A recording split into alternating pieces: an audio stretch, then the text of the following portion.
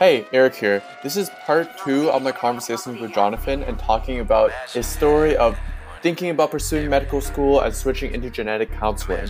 Of course, if you have not listened to part one, I strongly recommend you to start there because this will build on top of part one. With that said, I'll catch you later. Yeah, I guess the moment I realized school wasn't that important, that was such a big freedom, like point of freedom. Like that's also coming from a person where, at least in engineering, it's like if you're not going for masters, school doesn't really matter for you. Am I going to do a master's? Maybe, but I'm going to do an MBA if I ever do a master's, and that's down the line. So school's not the biggest importance for me anymore either.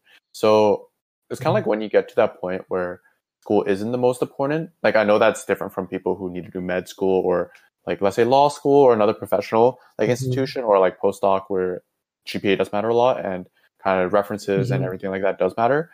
But like I think for me, if I'm going to industry, school doesn't matter as much. And when for me, as I start to realize school didn't matter as much, like reflecting my past years, seeing you live high life, looking at cactuses and stuff like that, but kind of noticing you and then think about my past years, I was like, hey, school isn't as important. And then for me, that personally opened up just doors to more possibility. Like then I can more aggressively look for jobs. I know that's kind of similar to school, but in a sense, they're very different in how they operate, how the worlds work, and what you get from each. So it's like, okay, now I can more aggressively try these different things, try to apply to places, try to see a world through internships. Like, yeah, I was supposed to go to Vancouver this summer, like try to see different things, see the world in that way. And then, of course, friends socially. So before, I remember having engineering friends really only in my program. And when you have that, your view of the world is very narrow, very, very narrow, because you don't see the stories, the experiences, the lives of other people in other majors. You only see kind of your lived experience. But for you, it's not that important because you live that experience yourself, right? So there's a lot of shared experiences there. And then my activities were also very school related, just everything towards what I wanted, good GPA and stuff like that. But kind of when starting to deviate away from that and noticing kind of different areas of wealth, I feel like I started to realize, hey, these are other places that are very worthy of investments, right? Like, hey, I'm not going to only invest in the technology sector or something. I'm going to invest in the consumer markets. I'm going to invest in index funds or like just diversify a bit in terms of my interests and investing in my personal wealth, whether it be like kind of social wealth, or experiences, stories to tell and stuff like that. Yeah, that was a really big kind of flipping point for me also. Yeah, and I feel that too. I think like in the first year and second year, I felt the same where you only know what you've experienced. And it's so easy to get caught up in a self-fulfilling cycle where you don't see a way out. Like you only know what you know. You've been living what you've been living and you think you'll be living like that in the future.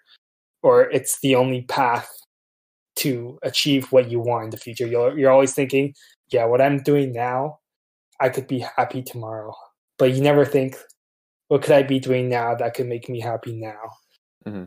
Or that I know with certainty will make me happy, not just maybe it'll make me happy in the future. And so that eye-opening experience again was like at Arizona, where I realized like there's so much more to life that I've been missing through university and high school at Colonel By. Like it was just so eye-opening to me, and I hope like inspired like other people that you can achieve more if you open your mind to try new experiences, and it will help motivate you to perhaps like change what you do to be more mindful of what you want to get out of life. Yeah, it's like I feel for me when trying to like determine what I want, a lot of it just comes to like trying new experiences or like stepping out of a comfort zone, right? I think that's been something for me that I'm trying to develop even now, like trying to push towards. Like I remember going to like it wasn't a house party, it wasn't a condo party. Like one of my friends hosted kind of a Chinese New Year party sort of thing. So he brought over a bunch of spring rolls, way too many spring rolls. and we badly did dumplings or whatever. But like there, I was able to meet so many people. And like the great part is it wasn't engineering. It was like people from everywhere. So it's like tight. I have like all these new stories and like, damn, we have mutual friends. We have a lot of mutual friends. And it's just like very interesting seeing kind of different people and just talking to different people. And I feel like for me, if I want to like do startups in the future or do whatever I want in the future, those perspectives all kind of add on to one another. Like I think now, especially seeing you go to Arizona, just seeing some of my other friends also do internships at different locations. For me, I'm like, okay, I think one of the things I'm starting to think more of is I really want to travel the world. And it's like, I guess everyone wants to travel the world in a sense, but for me, it's like kind of in a romantic way where I could sit on Mount Fuji and kind of have the winds or cherry blossoms kind of inspire my next like venture, whether it be business or next pursuit or stuff like that, next hobby, whatever. So it's like, I really want to see those different perspectives. Yeah, I totally agree with you. Like, yeah, we all like envision like the life we already have continuing forward, but once we try things that are new to us, it just opens our eyes and say, wait a second, like this has been accessible to me all this time. Then, you know, why not try more new things and find out what we like? And it's about this, like life is about trying things, all the things that you've never tried before, and determining what you like and what you don't like, and then going for what you like, right? Yeah, it's like, at least for me, it's always been, now it's like, okay, trying to open as many doors as possible and just seeing what's behind the doors. And if I like what's behind the doors, dope, then I'll walk through the door. But if I don't like what's behind the door, then I'll just close the door again. At least I know what's behind the door, you know? So that's definitely been something. But okay, so I also remember you doing the JRE. That was recent, right? That was beginning this summer. Yeah. How did that go? How was studying for that and the MCAT, like in comparison? Okay. Yeah. So the MCAT is basically a more comprehensive test. Everyone, I think I can agree that the MCAT is a lot more difficult and it's structured more differently. I think all of these standardized tests, we really want to know what the schools want to get out of it, because they're not just saying do this for no reason so we can see your marks, right? What do they want to, what's the real purpose they want to test? With the MCAT, it's critical reasoning. In respect to, I think they have biology, chemistry, biochemistry, English, and critical reasoning. I believe there was physics as well. All these science subjects basically that are cumulative of what you learned in the first and second years of essentially a life sciences or biology degree. And so it was tough because you had to learn and relearn all the materials from first and second year plus more of the sciences just to get a basic knowledge of that, and then understand how to answer the questions. Because and that just came down to, you know, practicing the questions, right? What they really want to test out of the MCAT is your critical reasoning skills. And so I found it challenging. The most challenging part to me was definitely had to be the memorization, because for critical reasoning, you know, I was already okay at it, but obviously I could improve with the questions. But having to memorize like the load of information that took the whole summer, it was difficult to balance that with I was doing the research at the Heart Institute almost about 20 hours a week. So it's difficult to find time with that and do the MCAT, and also being less motivated, because at this time I was reaching like end of second year, and I knew I didn't have the same passion for medicine as some of my other colleagues. And so it was just really trying to find the motivation was one of the toughest things, memorizing all the content and then doing it. It was unfortunate that I had to do it earlier than a lot of people, because I had my Arizona exchange really early into August.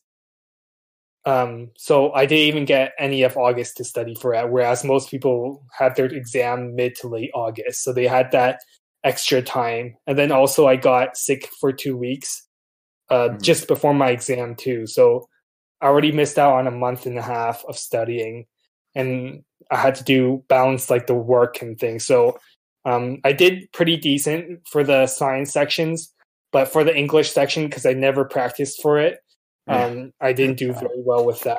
Yeah. And with the GRE, it's less content, but I think most of the content is in the English vocabulary, whereas the MCAT focused more on critical thinking. This focused more on the basics. Like the math there was pretty simple. You just had to know like the basic formulas, but you needed to know how to critically think through the math questions. I guess in a sense, the GRE also tests critical thinking, but just less comprehensive. Like you had to know less like background knowledge, just basic high school mathematics and the vocabulary. And I found the GRE pretty decent. Easier than the MCAT for sure in terms of the amount of time commitment. But in terms of test difficulty, all of these are tested on a curve.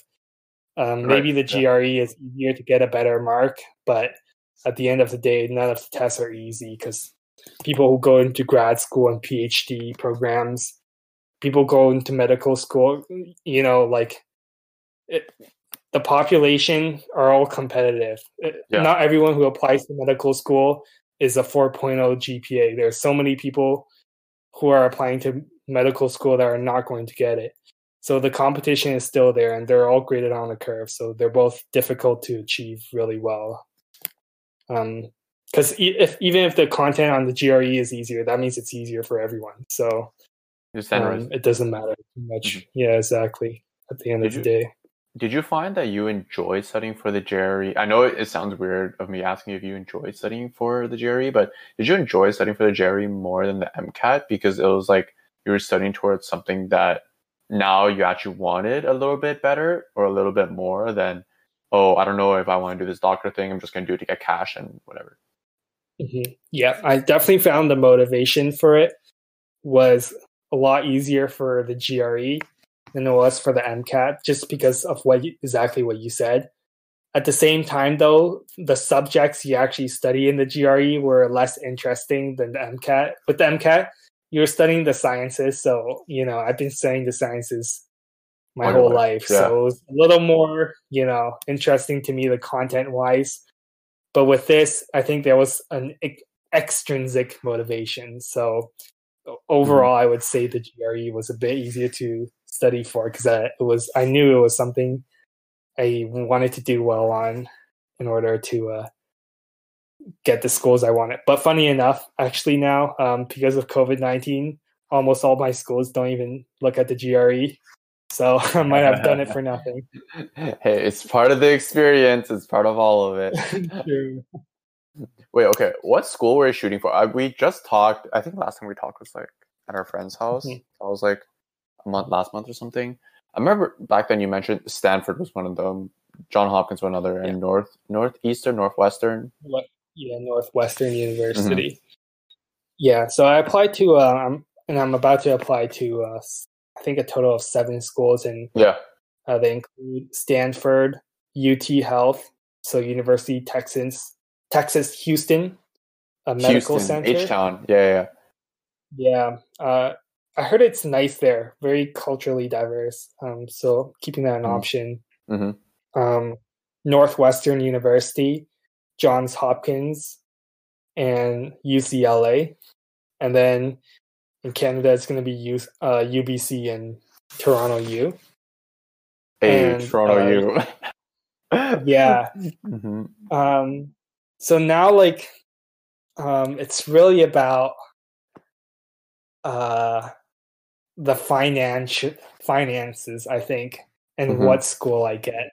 Because people think genetic counseling, it must be pretty easy to get into, maybe nursing or something.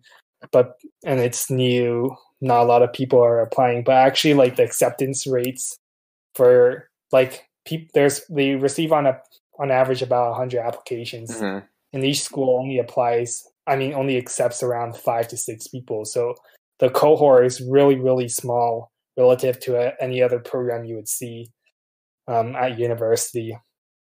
So it's still kind of hard to get in. So now it's just seeing what like offers I even get. Also, the offers are made using a matching system. So you don't just, it's not like OUAC where you get, okay, you got accepted at this school, this school, this school. Yeah. You only get one offer at the end. And so it's just seeing what that offer is based on the rankings I put for the schools and what they rank for me. I really wanted to go to Stanford, but the finances and the return on investment financially is extremely, it doesn't look too good. Let's just keep it at that. Tuition is $90,000, and then living. So basically, in total, I would accumulate about $200,000 or a bit less than that in school debt. Yeah. And because genetic counseling has such a high, it's a good thing in one way where like the jobs, there's a lot of jobs coming out relative to the amount of people coming out with the degree. Yeah, like the demand. But that means exactly. But that means with almost whatever degree I get at any school, and it's also like you in the end you get the license to practice. It isn't like a research school or a research program. So if you get the license to practice, you can practice.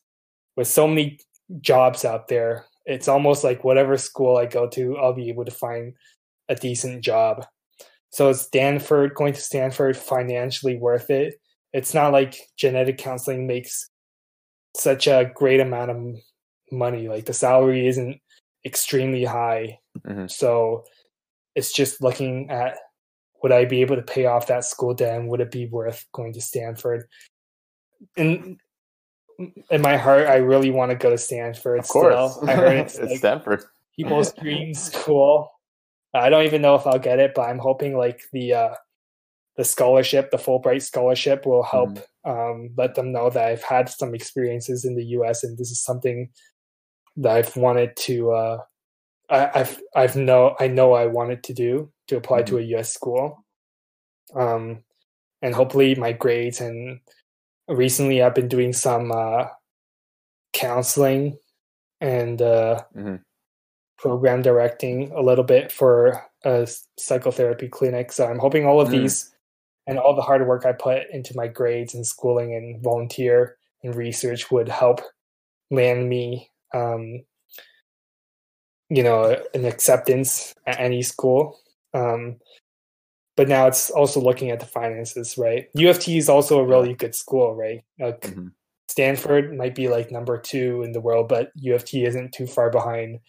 So I think top 20 at the very least, or top 25. Yeah, U of T post bachelor's or whatever, postdoc is pretty good.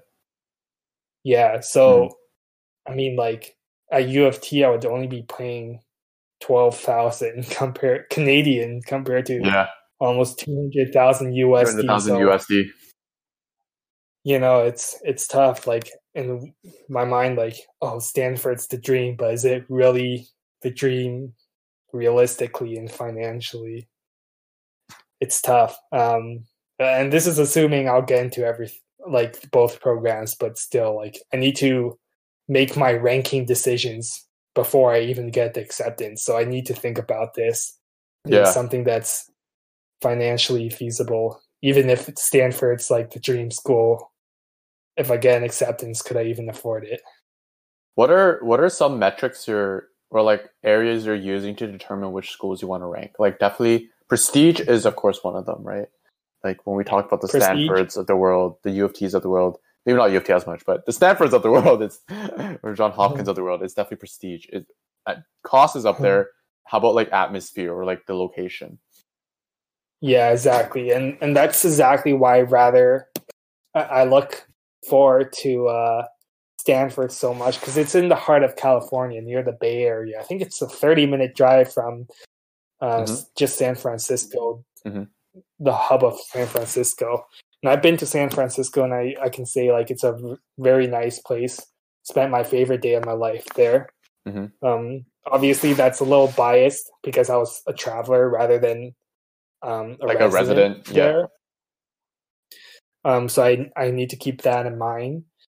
But cost of living there, it's so high, you know, like, so financially it's very difficult. It's played a very large factor. But, you know, in terms of the social, like we talked about social wealth and like the environment, I think weather is one of the things that are really influencing my decision. Like, I want to live in an area where it's tropical weather all year round, most year round. And, you know, California has that weather that I'm looking for. Stanford is a really nice school. There's a website called Niche, which people can rate their school experiences at whatever university and talk about like what they got out of it. Most people said like Stanford is like their dream school, and it is like the dream being there. And so looking at the I guess social aspect and life aspect, it seems that Stanford is like better than any of the other schools on my list. So, and then there's the prestige. Like, you know, you went to Stanford, right? Yeah, Stanford, dude. But again, the other thing I have to really consider is, do I want to put myself in that much debt that, you know, I'm not gonna be able to afford? And keep in mind, this program is only for 2 years. So I'm only staying at Stanford 2 years. And then for the rest of my life after that, how am I going to be able to invest financially in myself when I have to pay that much debt back? How am I able to afford a house or start a family if I have to pay that much, where, you know, I can get similar prestige at U of T for almost like 1/20th of the price? Yeah, that question always comes up. Like, I feel like I always find myself talking this concept with people, and that's the idea of, I guess, an atmosphere of where you go versus like kind of cost benefit of that. I remember when I was trying to apply to the States back in high school, like my dream school at the time was Berkeley. So I remember talking to my teachers. Of course, you need teachers for references, right? And then they would always look at me and be like, why? It doesn't make sense. It's so expensive. But at least for me, I always believe that the people outweigh the expenses. That might be a really foolish way to think, but at least for me, that's what I thought. It's like, you can't buy people. It's hard to meet people. Very, very talented, or people who think in a very different way, in like an innovative way. They're very hard to come by.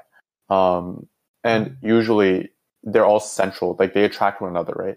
So usually they're central in one area, right? And that area is Stanford, that area is Harvard, that area is Berkeley, or whatever university, right?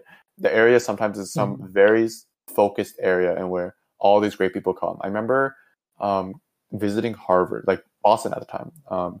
Not that I wanted to apply to Harvard, but I just want to like tour. Just kind of like every tourist, right? You buy the MIT, you buy the Harvard t-shirts, and you kind of go along your merry way. I remember kind of going on that campus and just kind of like stood there. And it was probably like, I was probably staring at like a garbage can low key, but like the feeling I get from it is there's kind of a sense of awe of some of the greatest inventions, some of the most brilliant minds came from this one location. And they all started from this location, right? You think of tech, you think of like Zuckerberg, you think of Bill Gates, or you think of whoever, right? In medicine, in policy, in law, just all these different areas of people came from this one place. And of course, there's like that for a lot of places too. But the question comes up of, okay, does attending a place like that, does being admitted to a society, a group of people like that, is that worth the cost, right? And that's always a question that I think about even now a bit too. Like, even when I'm thinking about, okay, do I want to go live in New York? Do I want to live in LA? Like, of course I do, but of course there's a cost associated with that. Like, it's not always, you can't have your cake and eat it too, right? Like, there's always some give and take there. So that's always, I guess, a question that I always thought of in terms of cost and the people you're around. Yeah, and I definitely agree with you. Like, the social aspect and similar aspects have to be really seriously taken into account. It can't be just prestige and financially. But Yeah, it's tough. It's really balancing the three. Because U of T post undergrad is also extremely prestigious. Like, there's a huge difference between their undergrad and post undergrad program. Yeah, 100%. So, and at a fraction of the cost, right? And also, like, financial feasibility. Like, is it even possible for me to take out? Like, I know it's like, is it worth it? But at the same time, another question could be, could I even afford it? So is it possible to take out that much dollars in loans in the first place to be able to afford it? I'm not exactly sure. I feel like you would be able to take out the loans. The question is, are you able to pay off the interest, like over the yeah, exactly, as it comes, right? Like the interest will kill you out of anything else. Yeah, and also like I looked at the the amount of loans you can take out, and it's only 80,000 Canadian for the banks that I've been looking at. Mm-hmm. So I don't know if it's enough.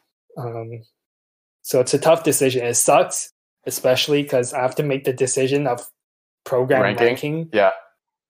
Before I even get acceptance. It's not like I can get the acceptances and have some time to think where are my options, because I only get one option in the end. I don't, really have a choice. Mm-hmm. I need to think about this beforehand. That's why I've been actually thinking about just all this past month. Like, how do I want to rank the programs based on what programs I think I'll get, and if I can financially afford it, and looking at that 3 areas of wealth, like how can I be more mindful of what I want to get out of my genetic counseling program. Yeah, hey, if you ever think of U of T, you can hit me up and I could do some convincing for Toronto.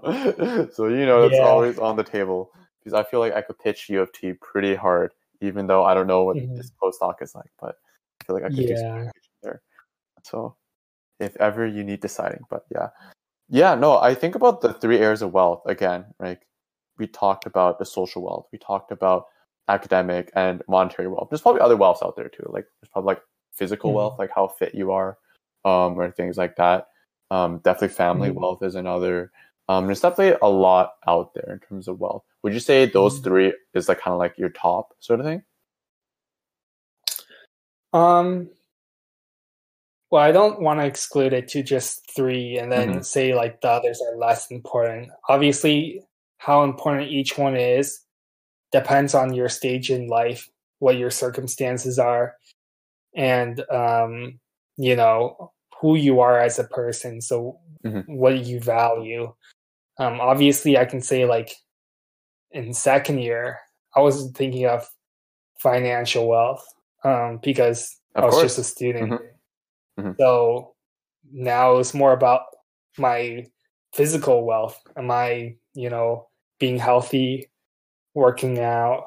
And then maybe I was thinking about social wealth. How do I want to get the social experience out of Queen's University and during my undergrad? I eventually got that in Arizona. So that was the wealth I was thinking of. But, these factors of wealth, they're extremely fluid, and I think they're fluid for everyone. It's I don't want to put like a hard label that say these 3 are the most important and they're the most important for everybody, because for everyone, depending on who they are, where they are at life, it could change, and it could very well change on a daily, weekly, monthly basis, yearly basis throughout one's life. This is something that I feel like we always touch kind of briefly, or like we talk here and there in our friend group when it's kind of late before everyone has to go. But where do you envision yourself, let's say 20 years down the line? Like, what's the end game for you, or is there end game for you? Yeah, I mean, I don't want to put like a end game, because I think it's a little bit of a, I don't know the word to describe it, but when people put an end goal in what they want, like, I always wanted to become, let's say, a doctor, and once I become a doctor, all my dreams will be fulfilled and I'll be happy. Okay, then once they achieve that, there's a sense of emptiness again. Okay, where do I go from now, right? So I rather look at it as what are some milestones that I want to hit along the way through my journey in life. Not end goals, like I don't have to achieve it, but I would like to see them along the way as I progress throughout my life and as an individual. One of them is going to genetic counseling grad school. It's something I've always wanted, and to find fulfillment in that, and ideally, I would want to work in California and work around a little bit. Like, I don't want to stay, and I've never wanted to stay in Ottawa like for the rest of my life. Some people might feel different, but I'm the person in my 20s. I really want to move around and try all the new things, right? I found that out, especially in Arizona. Wow, like I could be somewhere else and have such a great time. I want to try that with multiple places and see what I like. And so, it comes down, the good thing about genetic counseling is with the accreditation of being a genetic counselor, if you attend to an accredited school in the US or in Canada, you can sit for the board exam for both Canada and the US. So that gives you the permit to work in either country. So it's not like once I study in the US, I have to go back to Canada and only work in Canada. Or I have to work in the US and can only practice in the US. It's not like in medicine where there's a huge barrier to transition to another country. So with genetic counseling, there's so much freedom. Okay, I want to work in, and it's also like you can work at any state too. You don't have to, it's not like the license to practice is only restricted to a certain state. So I can work anywhere, right? I want to travel around the US, around to Canada. I'm not exactly sure what the rules are traveling to Europe, but if I can, I'd love to practice in Europe a little and, see what life is there, what life is like there. Do you have some cities that you're already thinking about? Like, I think for me, I'm like, I always loved New York, even though I've never been there, at least that I remember. Like, I always wanted to go to New York City and live kind of the life there. Like, literally Knicks and Brooklyn Nets games, even though they're kind of bad, but basketball games. You have New York Fashion Weeks there, Times Square is there. Like, literally culture is there. And then the flip side has always been, okay, I also wanted to see California, like LA. LA has always been another destination. Like, it's been those two. And then like Chicago, maybe because it's near my birthplace. So Chicago, maybe like London, England would be so tight. Yeah. Has there been some cities that you're thinking about? Yeah, so actually California is one of them. I've been to California now. I can say I don't really like LA as much as I thought I would. It's become more of just a downtown, like another downtown of a city. It's not like the media likes to portray the good sides of it. Yeah, there's beautiful beaches. People talk about Santa Monica like it's some dream ocean, but if you really go there, like it's one of the worst beaches, honestly. I've been to. And it's dirty. There's so many garbage and homeless people in LA. I did go to San Francisco and San Diego. I really, really loved San Diego. So one of the less like populated and with less homeless people cities in California. I'd really, really love to practice there. One of the reasons too is the weather and like the scenery. I really like the palm trees and the beaches, like the tropics. I really, really enjoy that. So I've always wanted to practice in California. I think though it is expensive. So during like when I first graduate, maybe I'd like to move somewhere cheaper to be able to pay off the debt that I would owe. Maybe like that would be Texas, where they don't have like that income tax. That's Texas, Houston. Yeah. Yeah. but just traveling around, I wanted to go to Spain. I heard now in Europe they're picking up genetic counseling. It used to be very restricted to just the UK and the US actually, and I say like genetic counseling is an emerging field, and it really is, because so many countries. It used to be only a job in the US, barely, and in the UK, yeah. So, and now it's coming to Canada. We have now 4 schools that have programs for it. It used to be 3, I think, just a year ago. And like now, like countries like Spain are picking up genetic counseling. So I really want to see in the future, if there's the job market for it. I'd like to travel to different places and experience different cultures and help other people. And one of them, is Spain, California, maybe Texas, Arizona. New York is nice too. Ideally, when I have a bit more money saved up, I would like to work there. There's a lot of genetic counselors working there actually now. I think the big 3 hubs of genetic counseling is in California, Florida, and New York. So just those cities would be nice. Keeping my mind open too, though. Doesn't have to be those 3. How do you? Okay, one thing I'm curious about. How do you feel the application process is like for grad school? Like we went over one application already. Like we did university applications, transitioning between high school and university. Is doing like a master's or like genetic counseling, is that application like, does it invoke the similar feelings as you had in high school and transitioning, or is it like kind of completely different and completely novel? I'd say it's actually quite different. Especially in schools in Canada. I think what we needed to do is OUAC, and that was just submitting our high school grades. I think that was it pretty much. Maybe like a few programs would ask for. You have to write some stuff. Yeah, maybe some programs would ask you to answer these random prompts. I think McMaster Health Sciences did that. A few CS programs might have done that. I'm not exactly sure. But it was relatively simple. Now with the grad school, at least for genetic counseling, you would need to submit your university marks. You have to have 3 letters of references, at least for my program. So you have to look at for those references. And they have to write like actual letters. It isn't just like you check like, oh, is he good? Yes. Is he great? Yep. You have to write personal statements. So it's basically like about you and why you want to pursue this degree and why at this school and what makes you a good fit. Some schools require supplemental essays. Some schools require like diversity statements if you want to try for scholarships, like what makes you think you would contribute to the diversity of the program.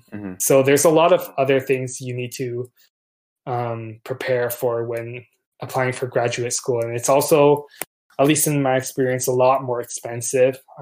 My Stanford application, I think, was 125 USD, which is insane. Right. Sounds about right. Yeah. It's really, really expensive. UCLA too. And then like tuition for grad school in Canada, like it's paid for like it's publicly funded education, so it's very cheap in Canada. Maybe you get tuition no more than 20,000 if you're in like business or engineering. As cheap as like for me, it's just 10,000 a year around.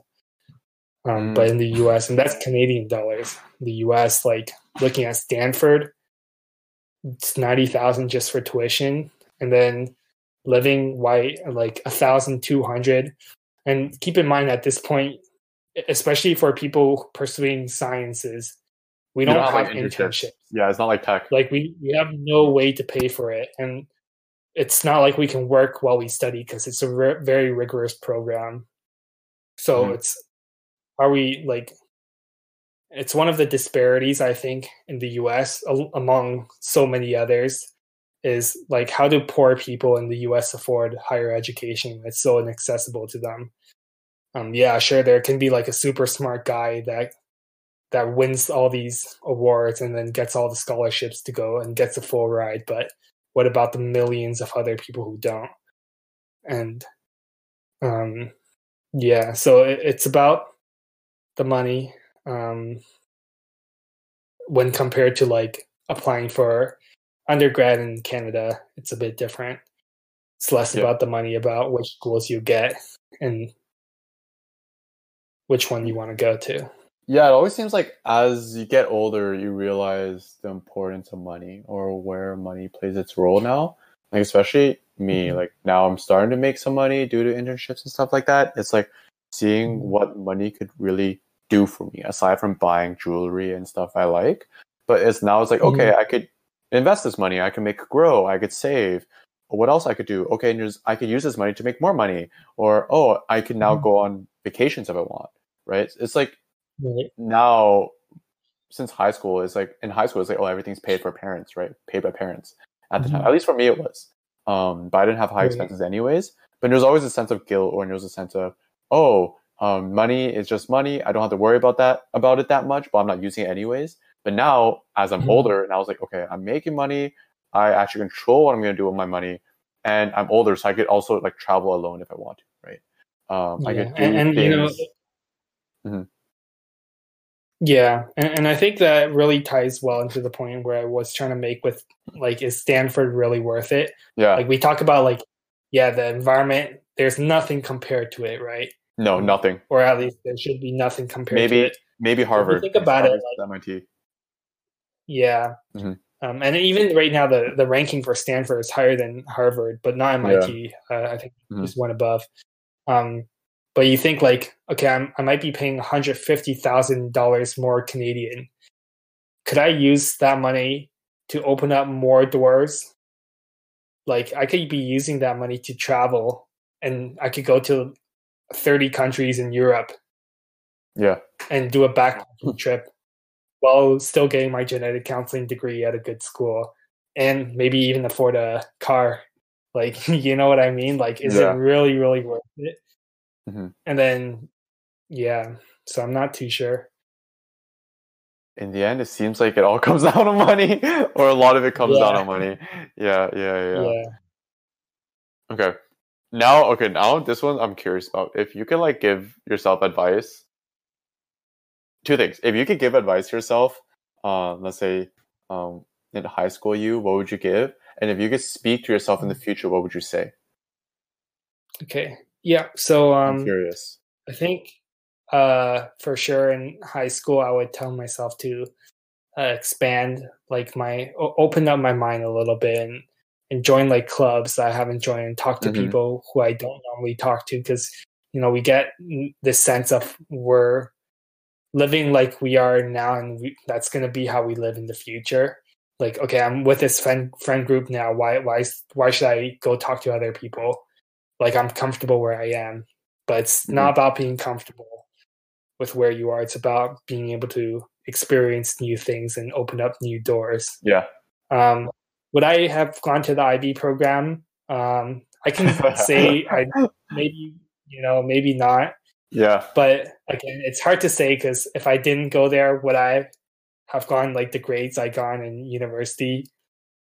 I went on the exchange I did, and then be where I am now. Like, it's hard to tell. So that's one of the things. Like, if I could change my past, would I? Like, I'm not exactly sure, because I don't know the